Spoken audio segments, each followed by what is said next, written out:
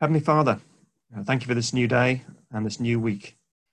And as we gather together as a community of your people online, we pray that your presence will be with us and your spirit would indeed be working through your word in our hearts, blessing us, speaking to us personally, and encouraging us on our life's journey to the new creation, particularly as we reflect on how we navigate through dark times and dark valleys. So thank you for this book of Job and its important message. And we pray that over the 2 months ahead, when we work through this, you would bless us through it and speak indeed in a way which is living and active and which guides us and encourages us on our life's journey with faith in Christ. Amen. The news had left Sally stunned and traumatized. She was unable to sleep and had completely lost her appetite. It was only 7 days ago, but it seemed like an eternity. Her husband's words played round and round in her head. He had informed her in a stunning matter-of-fact manner that his heart was no longer in the marriage. And with that, he had departed the family home. Sally was now left on her own to care for their 2 young daughters. She had never considered the possibility of being a single mother. This was the sort of thing that happened to others, but not to her. And it seemed like their marriage of 12 years was over. In the months and the years that followed, Sally struggled with a sense of purposelessness. Her identity had been very much anchored in her role as a wife and a mother in a normal nuclear family. Now most of that was gone, and for Sally, life had now lost much of its meaning. Well, Sally's story is tragic and it's common. Sally did not have a Christian faith, and her story illustrates what Tim Keller was saying last week in his talk on meaning. If our primary meaning in life is based on things in this life, like family or marriage, then ultimately they are not durable because they can be taken away from us. Now, the lyrics to the song we just listened to were not ones that Sally could claim for herself because she wasn't a Christian. She could not sing, "But all I want is you." And in that sense, Sally's story is very different to that of Job, because Job had a priceless resource that Sally didn't possess for facing life's traumas and life's tragedies. That is, of course, a personal relationship with God. And for Job, that would make all the difference. Well, the book of Job wastes no time in introducing us to its central character. Chapter 1, verse 1. In the land of Uz, there lived a man whose name was Job. And this man was blameless and upright. He feared God and shunned evil. Well, Job is an impressive character for 2 reasons. Firstly, he has a deep reverence and respect for God. We are told that he feared God. The fear of the Lord is not just about a healthy respect. It also, in a biblical sense, includes this relational devotion. Job both reveres God and loves God. And his reverence for God shapes his walk. He shuns evil. He is blameless and upright. He's not sinless, of course, but he is a man after God's own heart. So he's an impressive character, firstly, by means of being a godly man. But also, there's a second prominent feature to his life. He's also wealthy, or to be more accurate, he's uber wealthy. We're told he was the greatest man among the people of the East. And an incredible list of his wealth and his standing is listed in chapter 1. Now, what's impressive is that Job's wealth hadn't corrupted him as frequently as the case. Job wasn't filthy rich. he was righteously rich. Now, everything is running smoothly in life for Job until, of course, calamity strikes. A mortifying string of disasters charts a devastating reversal of fortunes. Everything that he has is progressively stripped away. Firstly, he loses his wealth. His flocks are stolen or destroyed. Then he is stripped of his family. His children are all killed in a storm. Thirdly, he is stripped of his health with an outbreak of excruciating boils all over his body. And then he loses the spiritual support of his wife. Her counsel is hardly faith encouraging, is it? Chapter 2, verse 9. His wife said to him, "Are you still holding on to your integrity? Curse God and die." And finally, he even loses his friends. By the end of chapter 2, they are hanging in there. They sit with him in empathetic silence for 7 days, and that is very impressive. But as we will see in chapter 3 onwards, when they finally do speak, their counsel eventually proves to be hollow. Although Job pours out his soul to them, they don't understand him. And in that sense, Job also loses the support of his friends. In the end, Job is a man who is left utterly alone with himself. All the good, healthy components to life have been ripped from his hands. Almost everything that makes up the substance of life in this world has been completely white-anted. Now, initially, Job's response is impressively godly. Chapter 1, verse 20. At this, Job got up, tore his robe, and shaved his head. Then he fell to the ground in worship and said, "Naked I came from my mother's womb, and naked I will depart. The Lord gave, and the Lord has taken away. May the name of the Lord be praised."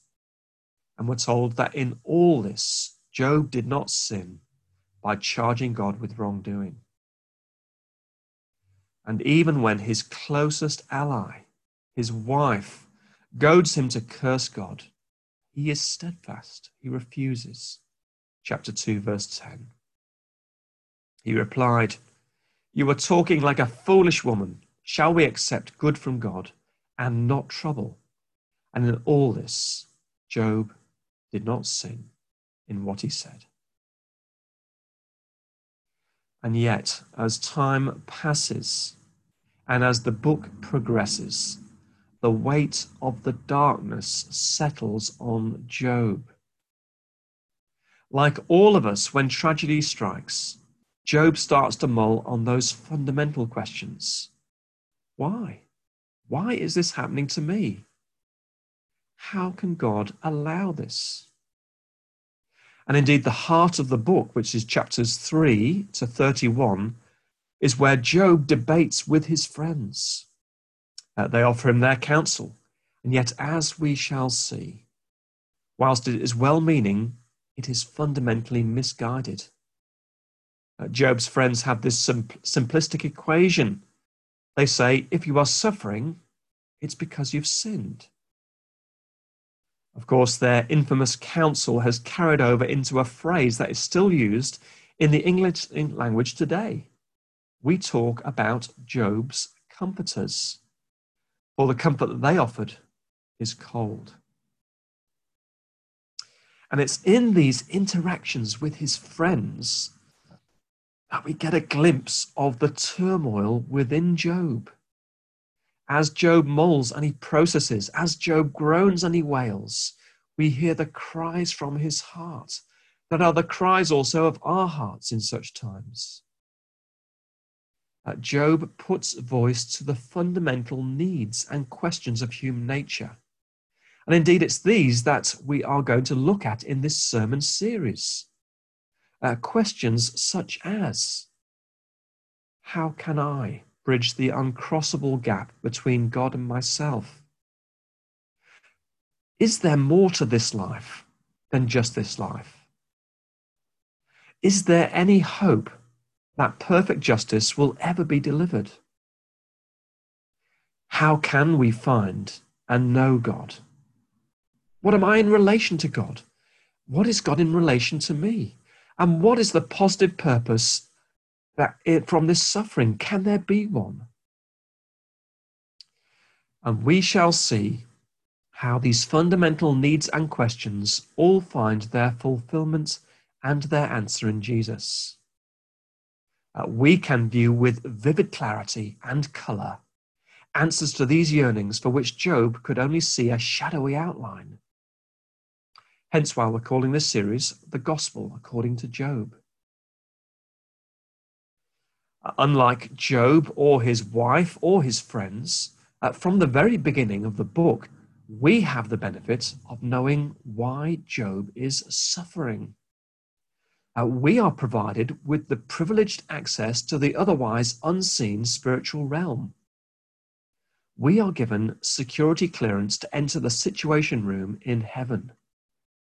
And when we get there, we overhear a surprising interchange between God and Satan. And the subject of their discussion is Job. And we discern why all this suffering descends on Job. It's not a punishment for his sin. Rather, it's a test of his faithfulness. Chapter 1, verse 8. Then the Lord said to Satan, "Have you considered my servant Job? There is no one on earth like him. He is blameless and upright, a man who fears God and shuns evil." "Does Job fear God for nothing?" Satan replied. "Have you not put a hedge around him and his household and everything he has? You have blessed the work of his hands, so that his flocks and herds are spread out throughout the land. But stretch out your hand and strike everything he has, and he will surely curse you to your face." Here we see the master accuser in all his dark glory.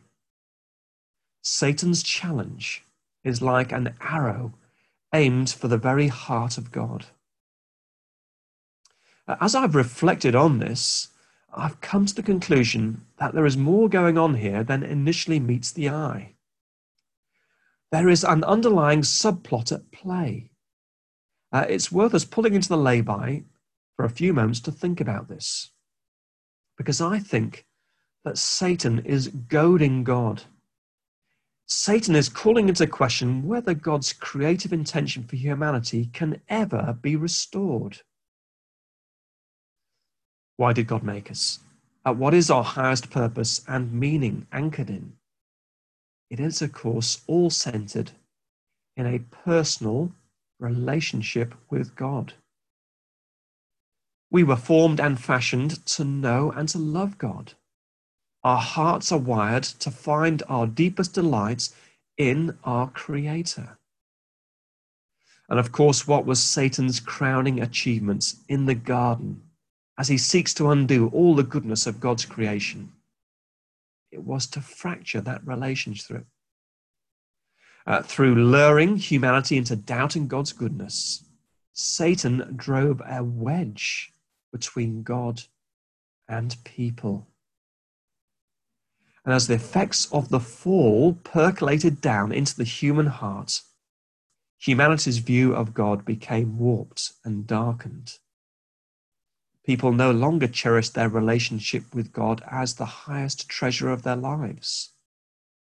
They were happy to accept the gifts of life and health and wealth, but they were no longer interested in acknowledging and thanking the giver. Romans 1 verse 21 says this: "For although they knew God, they neither glorified him as God nor gave thanks to him, but their thinking became futile and their foolish hearts were darkened." You see, God became a means to an end rather than being an end in himself. We have all at some time experienced the pain and the disappointment of being used by somebody.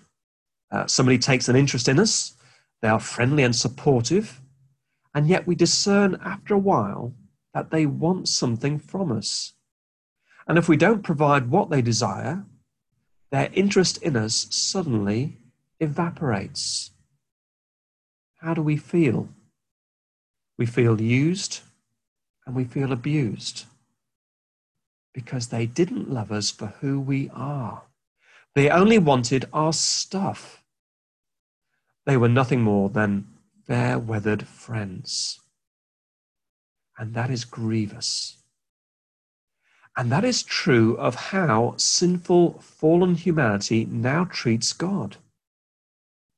We want the gifts, but we're not interested in the giver. And at best, fallen people are fair-weathered friends to God. If the gifts dry up, then we shake the fist and we throw in the towel. Many people today, of course, live their lives without any regard for God. And yet, strangely, when tragedy strikes, suddenly their belief in God springs to life, but not in a positive way. They, of course, become very angry with God. They blame him. Or closer to home, maybe you yourself have witnessed the tragedy of someone who claims to be a Christian, but then gives up their faith in the face of suffering. So you see, the accusation that Satan levels here against Job has plenty of precedence in the world. And yet we know God has not abandoned the world. God has intervened to restore what was lost. And his grace is at work powerfully to raise men and women back to the heights from which we have fallen. And through his grace, God makes it possible for rebellious, fallen humanity to be drawn back to a healthy fear of the Lord. And it's not just a reverence for God, but also a loving devotion for God. Through God's grace, it is now possible for us to love the giver, whether or not we have his gifts. Through his grace, we are no longer just fair-weathered friends. There is more fiber to the relationship than that. So I think it's safe to say that there is plenty of evidence of God's grace at work in Job's life. Later in chapter 13, Job will utter these amazing words. Though he slay me, yet I hope in him. Surely such words can only flow from a heart transformed by grace. So going back to Satan's accusation, can you see how nasty and cynical his accusation against Job to God is? I do wonder if Satan is effectively goading God. His charge is this: God, your grace isn't powerful enough to restore sinful, fallen humanity. I think Satan is saying, I have frustrated your creation plan. The love relationship with humanity has been lost forever. The only reason they love you now, God, is because they want something from you. They are nothing more than fair-weathered friends. I've won and you've lost. And so the stage is set. God allows Satan to test the fiber of Job's relationship with God. When we reflect on our own lives, on our own experiences today, there will be occasions, of course, in our lives when we walk through dark valleys. We will suffer pain and we will suffer hardship. That is not a result of our sin. And like Job, the challenge is, will we keep trusting God and his goodness? We each get to ask of ourselves the question that the Bee Gees posed in 1977. How deep is your love? Will we continue to love and trust God in the face of the tragedies of life? And yet the battle is not ours to fight unaided. For by his grace, God has planted that conviction in our hearts. And all we need is God, in the words of the song we heard earlier. For me, the classic example of this in my own life was between 1987 and 1990. And I think I've shared this with some of you before. It was after I had graduated from university and was applying for career jobs whilst motorcycle dispatch riding in London. And for a period of 3 years, I had knockback after knockback, disappointment after disappointment after disappointment in my application for career jobs. At the time, I searched my heart and my life to see if it was God's way of rebuking me for sin in my life, and yet I concluded that it wasn't due to that. And yet, no matter what I did, it seemed like God was hemming me in. And by the end of that period, I had become incredibly demotivated and discouraged. It took a Herculean effort just for me to put on all my motorcycle gear every morning and to go out for another day of grafting in the grime of the London streets. But by God's grace, I never turned my back on him. I remained reorientated to him. God's grace does transform the human heart, and it gives us a meaning that is anchored outside of this world. And consequently, as Tim Keller would say in the talk last week, that sense of meaning is durable. Peter's words to Jesus echoed the deep conviction of both Job's heart and my own heart in John 6:68. Peter said, when all others were turning their back on Jesus, "Lord, to whom shall we go? You have the words of eternal life." That's the evidence of God's grace at work in Peter's heart. Looking back, I think those 3 years for me were a time of divinely ordained testing. But I can also now see how God graciously provided me with other resources to carry me through that dismal period, not least in some very good Christian friends. Fortunately, my friends weren't Job's comforters. They didn't trot out trite, pat answers, but they did faithfully walk with me. And so it is that God, in his grace, provides for us in the midst of the dark night of the soul. God will test our faith, but God will not abandon us. God is faithful to us, and he never leaves us. And when we do emerge on the other side of the dark valley, we are able to say with deeper and clearer conviction those words of that song, "All I need is you." Let me pray for us. Heavenly Father, the fact that any of us can hold on to and cherish a personal relationship with you is a result of the work of your grace in our hearts and our lives. That you are the one who has called us to you. That you are the one who has given life to our hearts and sown the seeds of desire for a relationship with you. And you are the one who has made that possible through the sending of the Lord Jesus Christ. So thank you that you are with us. We know that you do test our faith through times of hardship and darkness, but you never leave us and you never abandon us. And you do give us that conviction in our hearts that all we need is you. Thank you for that in itself, that conviction which Satan can never snatch away from us and which through your grace remains anchored in our hearts. Please help us, therefore, we pray, in the midst of our difficulties, to continue to trust you, the good and sovereign God, who will never leave us. Amen.